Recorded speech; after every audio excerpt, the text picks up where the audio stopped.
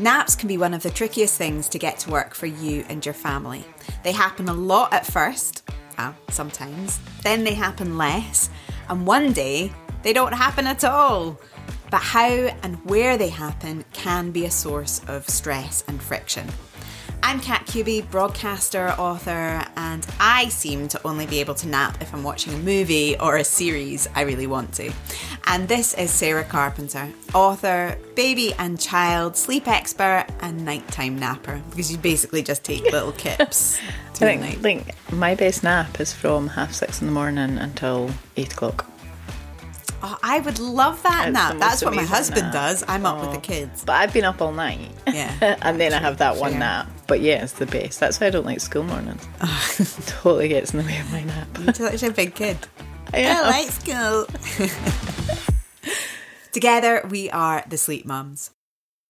Over the years, I've struggled to find the perfect piece of kit that works for all ages. I've now found it. No, I found it. Okay. The Yoto Mini comes to me with every job. Working with a range of ages means I need everything from white noise to brown noise, right through to children's stories. One of the best features is that the volume is controlled from the app. So if I'm using it as part of settling, I can start the process before even going into the room.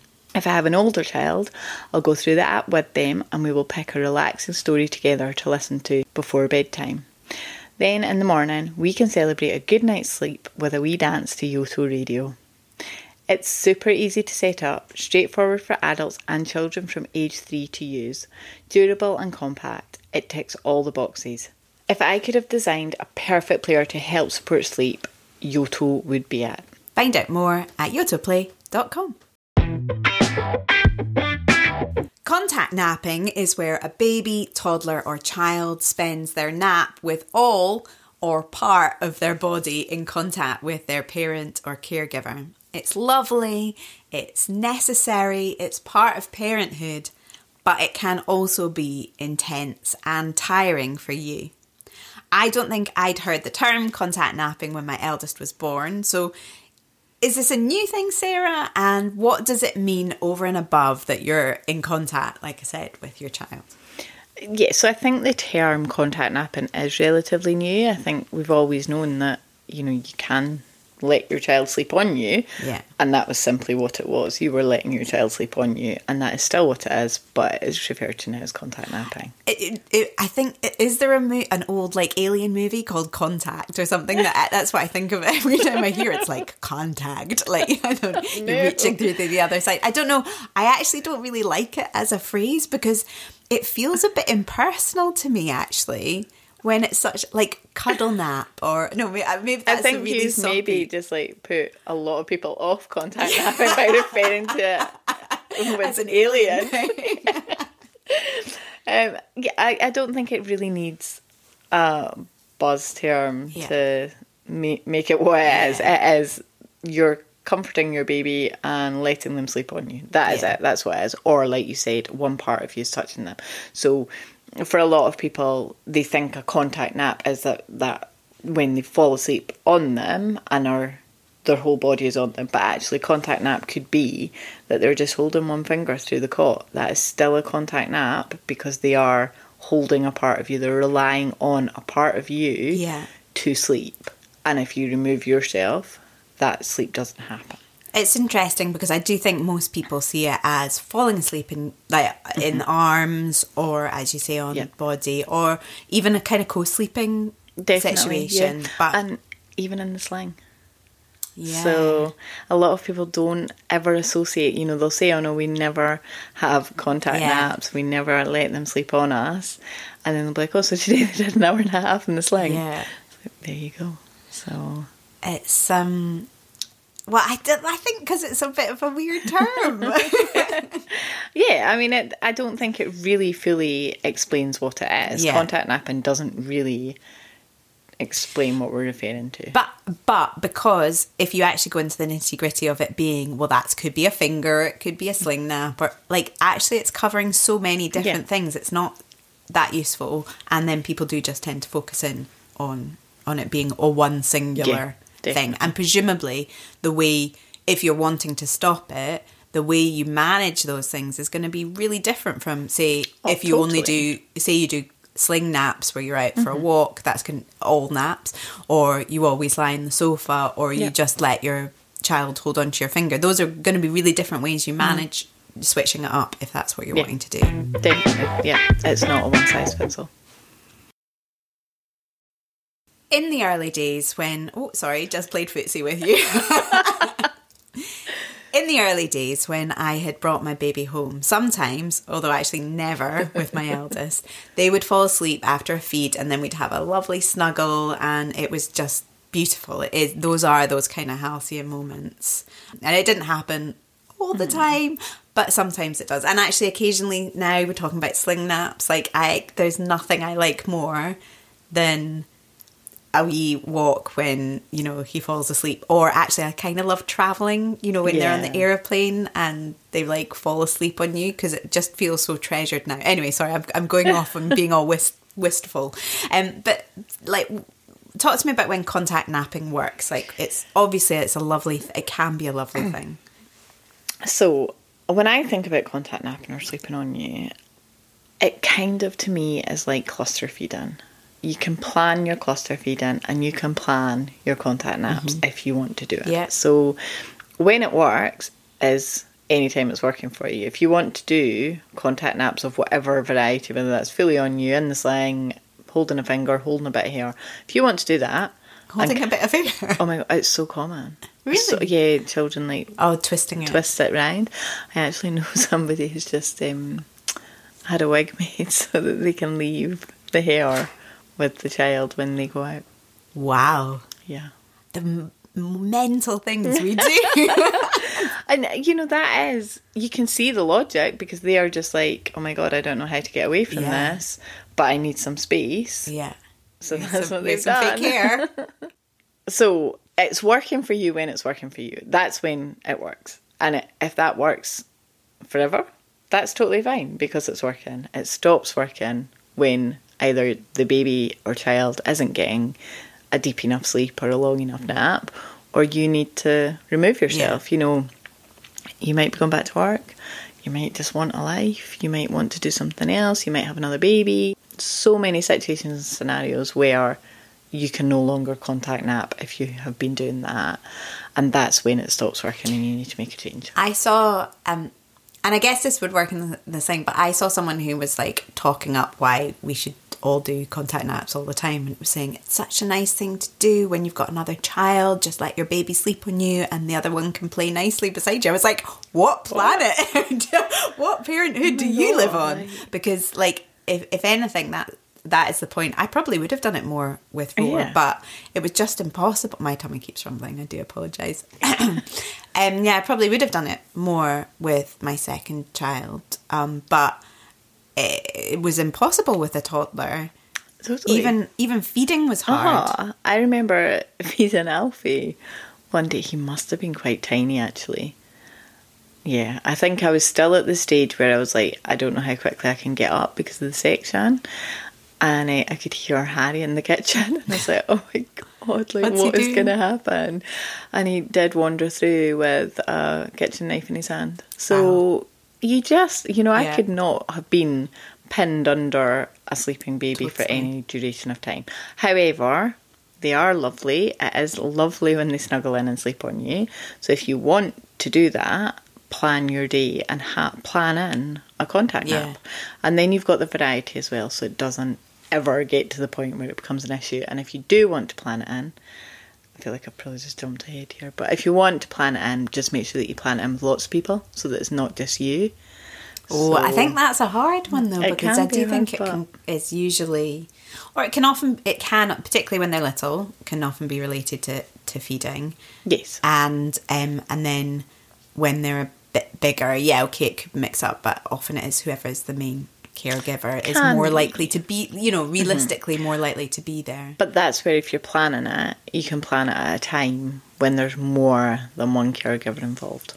It doesn't have to be mum or dad, it can be anybody else who's involved. So you can specify that you'd like them to have a contact nap at nursery and things like that. Really? Yeah, definitely. That's part of your routine.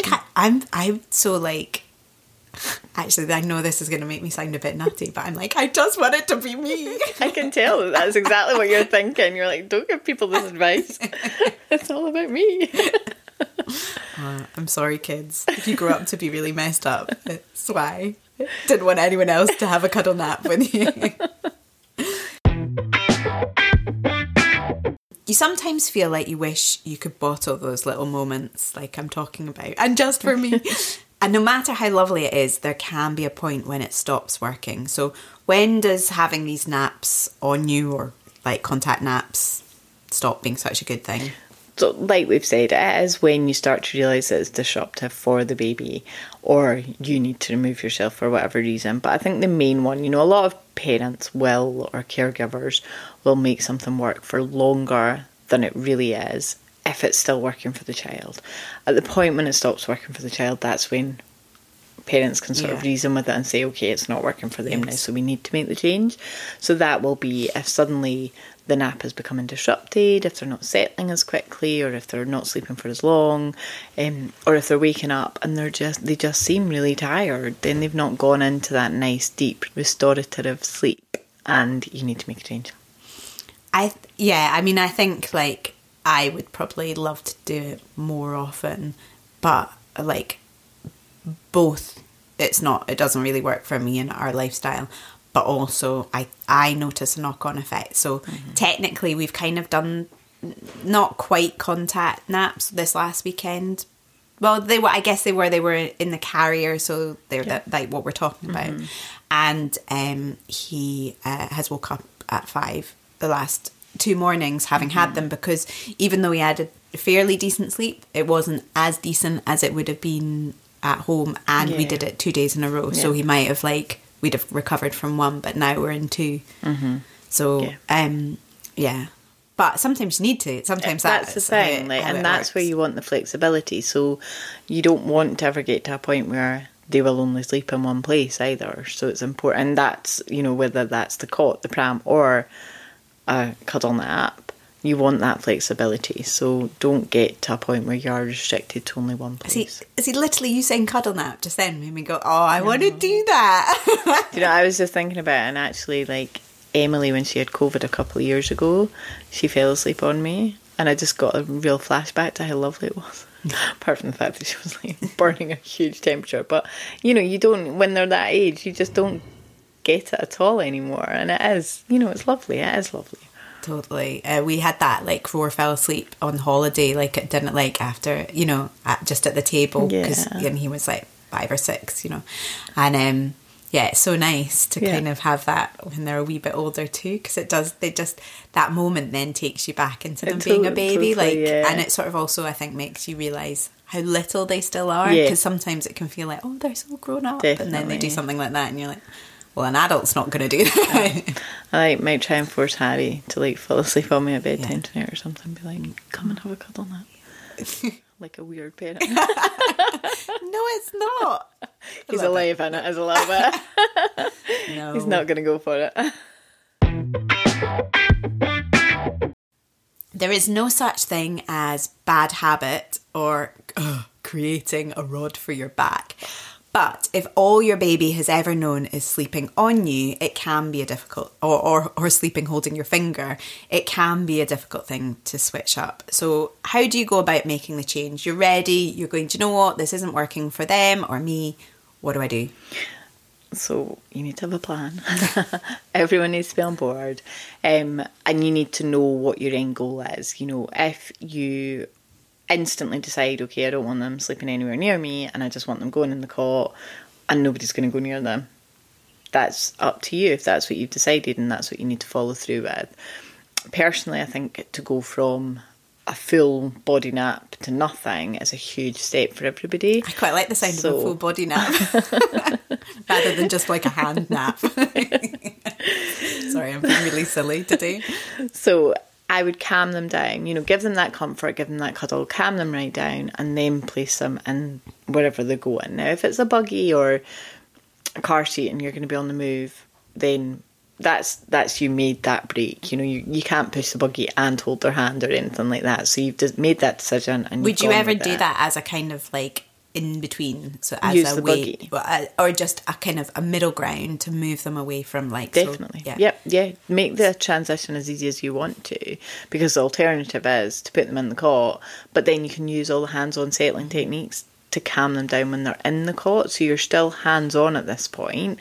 So that's your sort of transitional phase. And presumably, and I mean, I guess you might have been using feeding and then they just fell asleep, but you probably have been doing something else as well. Like, you might have been patting their bum, or you might have been kind of rocking them. You generally do. Like, if you speak to people and say, you know, how are you holding them? If they're on their tummy on your chest, then and they're old enough and they can move freely, then putting them on their tummy is an instant comfort for them. And if they are on your tummy, you know, 9 times out of 10 you rub their back, or you pat their bottom in that position, or as you're burping them and things like that. So recreating that is an instant comfort for the baby when you're first putting them down. And see about making that transition as easy as possible. Could you start with a thing that we say not to do, but could you start with them falling asleep on you and then putting them down? No. Okay. Yeah, of course you could if you want to. But I guess you could do that, like, let them fall asleep on you, rouse them, make them aware that they're going into the cot. No, that's not going to work. You're just going to confuse cause the whole yourself thing. problems. Okay. You're going to end up with a real tantrumy settle at that point. So, no. Because you want them to be aware of where they're going to sleep. Exactly. And, you know, that is the biggest comfort for them, is getting them to sleep in the place that they're going to sleep. Just like if they're sleeping on you, you get them to sleep in that position. If they're in the sling, you get them to sleep in that position. If they're going into the cot, you get them to sleep in the cot. Okay, that's me told. Yeah, sorry. I wasn't even capable of being gentle about that. No, you're not entertaining that for me. We're not like one way or the highway type people, because we know people and parenting don't work like that. But with contact napping, can you do it sometimes or not? Or do you have to stop doing it altogether if you've been doing it? No, you can absolutely do it sometimes. This comes down to the flexibility and that idea of, you know, if you've got your consistent routine, you can change up where they nap, and so it's really good. Like I was saying at the beginning, you know, a planned contact nap is totally fine. So one that with clients that I always really like is when they're just transitioning away from like the 3 or 4 naps and they're dropping down, choose your shortest nap and make that a contact nap. Yeah. And then you know that you've got that in, and it's actually really nice, like ahead of that kind of bedtime routine time, to have just that time where you're forced to then sit down and take a bit of a chill before that next part of the day starts. So 100% plan a contact nap if it's important to you. But because you've then got other times of the day where they can sleep in other places, if for some reason you're not there for the contact nap, or you just can't do it on a particular day, it doesn't matter, because they're used to other environments. So it's not a huge drastic change. Sometimes, you know, like a lot of things, if they're used to sleeping on you, if it's not a mixture of people, actually having someone else do a bedtime or a nap time that you would normally have contact, and that might help get out of it. I feel like I've jumped back a bit. Yeah, no, but it can though. It is definitely like breaking a cycle if the you've been doing things that you've been doing. Exactly. You know, anything that you put in place to change that, if you're ready, is a good thing. Yeah. And so you could do like one a day, or it could be once a week, you know, or just at weekends. Yeah. Quite a lot of people will find themselves, especially if, you know, if you're back at work and the parents are out all the time at work and they've missed all those things, they'll quite often do a sort of variation of contact nap at the weekend, whether it's that they've all fallen asleep on the couch or they do actually that sounds amazing. Oh God, I know. I mean, I live for those days, but it never happens with my Duracell bunnies. I think, maybe I've just fallen asleep on the couch. Yeah. They've watched the movie around me. Well, that's kind of the dream too. We love to answer your listener questions because they're real questions from real parents, and it's really important to us to give you real information back. This week we've got a question from Holly. My daughter Ava falls asleep with me really quickly, but I can't lie her in her cot at all. I figured she'd grow out of this need for me to hold her to sleep, but she's just not. So I'd like to start doing things while she sleeps, but I'm nap trapped. Can you help? Thank you so much for your question. I mean, obviously, that comes back to everything that we've said. You know, when they fall asleep in your arms, you kind of get used to that, and then you can't do the falling asleep in your arms and then put them in your cot, because you get tied up in that kind of, they don't know where they are. Definitely. So it's just really important to make sure that they do know what environment they're in. And the whole thing with the environment and then falling asleep on you and then being moved is that instantly, as soon as you take them off you, their little environment has changed, because they get a little bit colder. They have that movement. So it's the change from being on you to being in the cot, which startles them, and they then wake up, and you end up in this cycle of then up, down, trying to get them to sleep on you, and replace them in the cot. So yeah, comforting them into the cot and getting them to sleep in the cot is the fastest way to make the change. So using the hands-on settling techniques, really being there for them, have your white noise or your shush noise, whatever you've decided, and use the same routine that you would at bedtime. So if you use a sleeping bag at bedtime, use your sleeping bag during the day, shut your curtains, things like that. It's not going to be as dark as it is at night time, but it does still give them that more secure environment for going into the cot. And if Holly wanted to do, I don't know how many naps she's doing, but say she's on 3 naps, would you, for that period of time, I know ultimately you maybe want to mix it up, but would you just go, right, just practice cot the whole time to kind of get them used to it, rather than, or would you mix it up right from the get-go? I'm more inclined to mix it up from the get-go. However, if you were doing a lot of changes, so if you were looking at reducing contact napping, changing how many wake-ups you were having at night, maybe night weaning, you know, if you're doing a lot of changes, then I would say go for one thing. So just go for the cot naps, because you're making so many changes. You want 3 to 5 days of hard hitting, let's get this sorted. However, if you're just changing contact napping, I would say just keep it flexible and try and nap in as many places as possible. That sort of feels funny though, doesn't it? Because it's like the more you're doing, the more intense. Definitely. Focus on it, I suppose. Yeah. That might freak some people out. It can, but the logic behind that is that you're going to get to your end goal much quicker, because you are being consistent, and that is the key thing with everything. So it does work better. I think there's also that this can come true for, or be the case for, a lot of different elements of parenting, right? But that, like, you think they're going to grow out of something, and that's kind of, sometimes you hope that they're going to make the decision, and then other times you're like, oh my God, I'm going to have to choose to do that. I'm going to have to do something active to do this. But sometimes I think in those circumstances, you're actually reluctant to, because you keep thinking, oh, well, they're going to change at some point, and then it won't have been me forcing this decision on them. But that's true, like you say, for so much. Like, I cannot tell you how many inquiries we get that they say, we thought that they would, you know, we can't believe we're now getting in touch at this age. We thought they would just grow out of it, or there was a glimmer a few months ago and it felt like they were just going to grow out of it, and now here we are, it's all so much worse.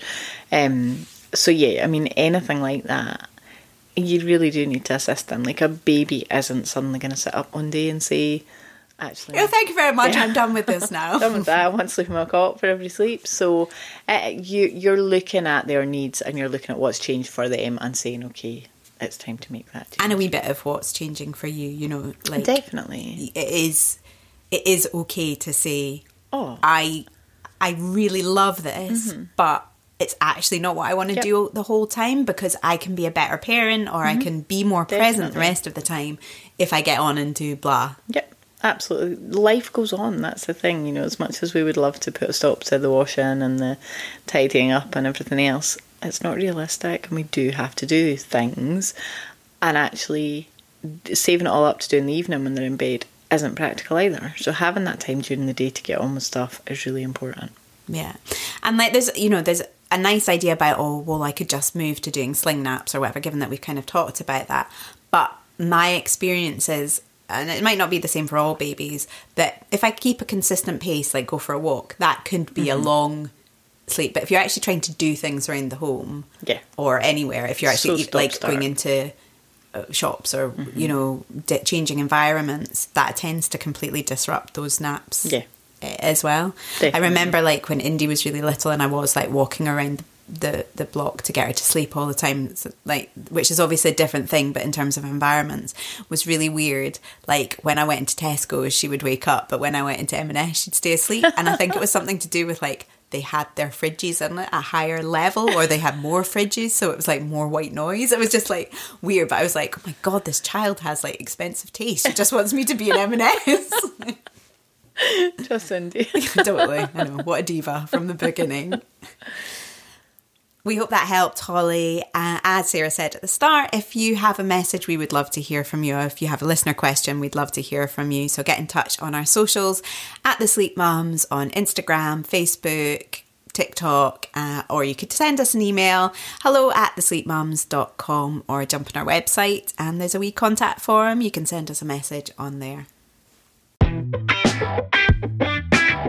Contact napping is one of those things that the internet feels very passionately about.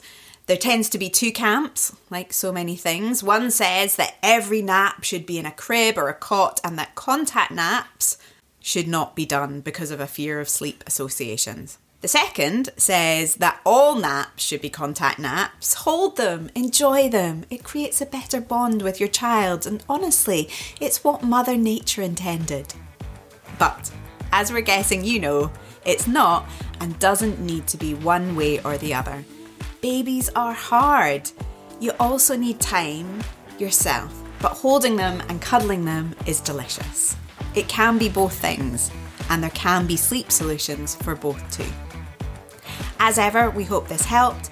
If it did, please subscribe to the podcast and leave us a lovely review. I haven't said that in a while. And come find us on social media. We are at The Sleep Mums in all the usual places. Look after yourselves and sleep soon.